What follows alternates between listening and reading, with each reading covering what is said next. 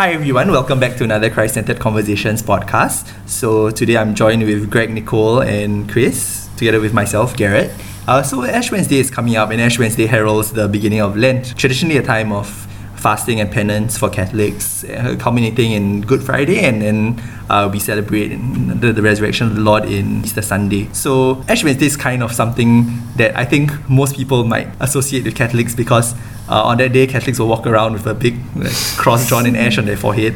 I think there was a hashtag kind of thing last year. Hashtag. So like because the hex made a H. Okay. Yeah. That's true. Yeah. So you see it all over Instagram, right? And that's kind of how people show that they are Catholic, right? So basically, the ash it's a symbol of our mortality. Like the Ash Wednesday service will say, "Remember, man, you are ash, and to dust you shall return." So like ashes, dust, ashes to ashes, dust to dust. Yeah, it's a reminder to ourselves to prepare for the next life in that sense, right? And also Lent, which follows on from Ash Wednesday, is a time where Catholics will probably give up something. Yeah, I think for me, there was a time where I gave up milk tea because like I really, really love milk tea. So like there was one time I was having lunch and I ran into one of my old army friends and he was like, "Hey Garrett, I'll buy you a drink. What do you want?" And I was like, "Tea without sugar." He was like, "Tea without sugar?" and obviously I didn't want to really tell him I was fasting, so I was like, "Yeah." So yeah, are you guys looking forward to Ash Wednesday in a sense, or are you guys prepared? I think Ash Wednesday is a welcome change from all the festivities. Oh yeah, 'cause like we've had Chinese New Year, we've had Christmas. It's a lot of food. Yeah. But more than that, I think it's a good time to take stock of our own interior journeys, as well as to do penance. And we always equate like penance with this idea of giving up something, right? Of like doing something to make up for our faults and things like that, to apologize in a sense to God. So penance, I searched up the meaning of the word, like the root word, right? It's just to be sorry. But are we really sorry when we give up things? Do we really think about like what are we sorry about? Am I sorry about drinking milk tea, for example? No, I'm not. I'm never sorry about drinking milk tea. Fair enough. But more than that, to go down deeper into our faith, it's also, as Garrett said, to prepare for our next life by remembering that the things that we enjoy here, the things that we desire that brings us joy, may not necessarily be the things that are good for us. In the case of milk tea, it's not good. Yeah, it's not good. But also to form a sense of detachment, to form a sense of discipline making, whereby we discipline ourselves to shy away from the things that we are overly attached to, in a sense. Yeah, helps us grow to become more like Christ. It helps us grow towards the final destination that we're all looking at, which is heaven, right? Yeah. So in addition to that, I think I was struck by what Garrett said about attachment.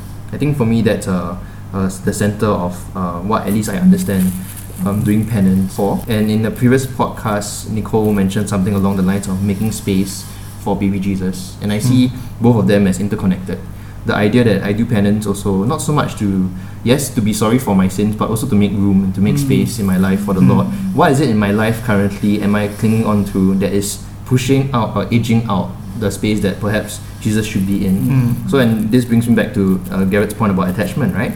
So am I overly attached to certain things? And sometimes it's not just about the material things that I can be overly attached to, which for me, Garrett has milk tea, I have coffee, and there was this one time I gave up coffee. It was so bad because I had massive headaches, and I was working with a department that they brewed fresh coffee every day. Wow. And so like I was biting my arm and stuff like that. But besides the issue of coffee, which was painful to give up and things like that, it was also the same season where I realized that I was also having unhealthy attachments, inordinate attachments to even people, certain people, certain relationships in my life. And this particular relationship I remembered very special to me, and even till now. And I felt that particular Lenten season was very special because in terms of that Lenten season, the penance was to actually spend more time with Jesus and spend less time with this person, and to recalibrate myself in that sense, to anchor myself back to the love of Christ. How about you, Nicole? Yeah, I think that actually, this idea of penance, right, is, as you were saying, like it doesn't have to be like tangible things, but it can also be, certain things that we are struggling with or that we are addicted to or we have dependence on. Yeah. Right. So like I think deeper actually thinking more about this issue, right, is like what does it represent? So it's sort of like a block, right, that hinders us from actually being very close to the Father, right? So we're actually trying to undergo in some way through this penance, detaching ourselves is like a form of purification. So purification of the soul. And so that as we go deeper and deeper into Lent, right, as we go towards Good Friday, we are finally kind of like ready for Him to receive Him in His ultimate sacrifice on the cross. So like just like thinking about like what are we giving up, and actually kind of going deeper as to why are we doing it. So why are we giving up all of these things during Lent? Like it's a lot of convo about like the things that we are giving up, but like actually thinking about the fact that giving up something might be to some extent an act of love lah. For the Father, right? Because like if we are too attached to these things, right, it comes in our way like it's like a wedge between us and our relationship with God, right? And I don't know whether it's correct, but I think St. John Paul II said that true love is actually very demanding. Right, and sometimes it does actually demand a lot out of us, right? To be able to give up all of these things and the attachments that we have. And like in this season of Lent, right, people might think of it as like a very dry period. I mean, I'm not sure whether it has any connection to the 40 days in the desert lah. But it could be. I mean, you might be in your own personal desert, right? In Lent, right? But wherever you are, I think we still have to like rest in the knowledge, right, that actually our Lord and Savior is waiting for us lah.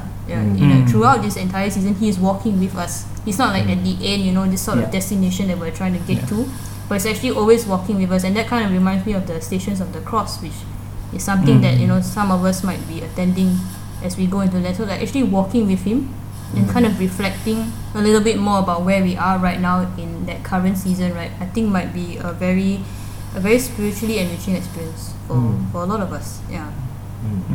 I really like the quote that you mentioned from St. John Paul II about true love being demanding. And I think for me, true love is demanding because true love hurts really, really badly. I think for me, this quote strikes out to me, and I think it's very poignant for Lent as well. It's because I think sometimes we hold on to certain images of people for far too long. We don't give them the chance to grow. We think that they are of this image because they make us feel good, or we feel loved by this particular person in this image. But little do we know that sometimes people, it's not just that this is just by a mere image, but it can be idolatrous. People change, people grow, because people develop. And sometimes true love is also, love is freeing, right? Love sets people free. And so sometimes maybe the calling is also in this time of Lent and this day of Ash Wednesday is to ask ourselves, how best can we love the ones around us? And is there a certain image that we're clinging on to this person a bit too much? And maybe the invitation is to let go of that.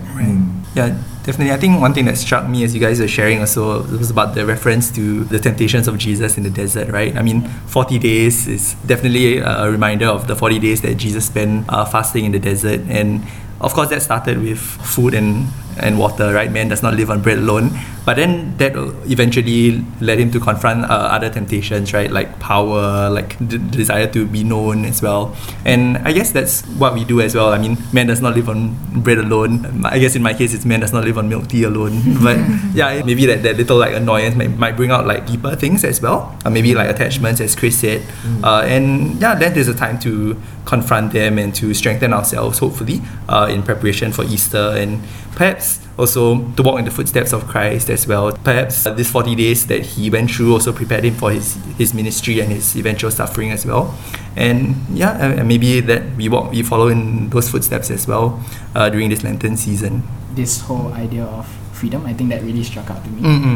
Even when Garrett was talking about when Jesus was in the desert, He was tempted by the devil about like material things, about power, about fame. Yeah. And at the end, like we all know the story, right? At the end, he rejects all of them. And I mean, of course, right? The devil didn't know who he was messing with. Let's put it. But the idea of freedom came about when we realized that upon doing that, He was then free to carry out His ministry. Upon doing that, He then was able to get true freedom to pursue what I think we were all created to do, which was to always seek union with God. Because even something as small as like coffee or milk tea or things like that, sure, by themselves they don't really do much harm, right? But it could be that because of such Attachments, dependence, yeah. attachments, we begin to lose a certain sense of freedom that we all are given by the Spirit, this freedom to pursue what is best to us in accordance to God, which is to once again reach heaven and to be united with Him, right? And so this whole idea of freedom and penance, not really as a way of punishment, but as a way to strive for freedom from the chains that we may be holding on to and be unwilling to let go of. Alright, so we hope that also as we head into this Lenten season, you guys will have a blessed Lent. Fight hard. We'll look forward to Easter where Christ has risen again. Continue to pray for us as we pray for you, and God bless.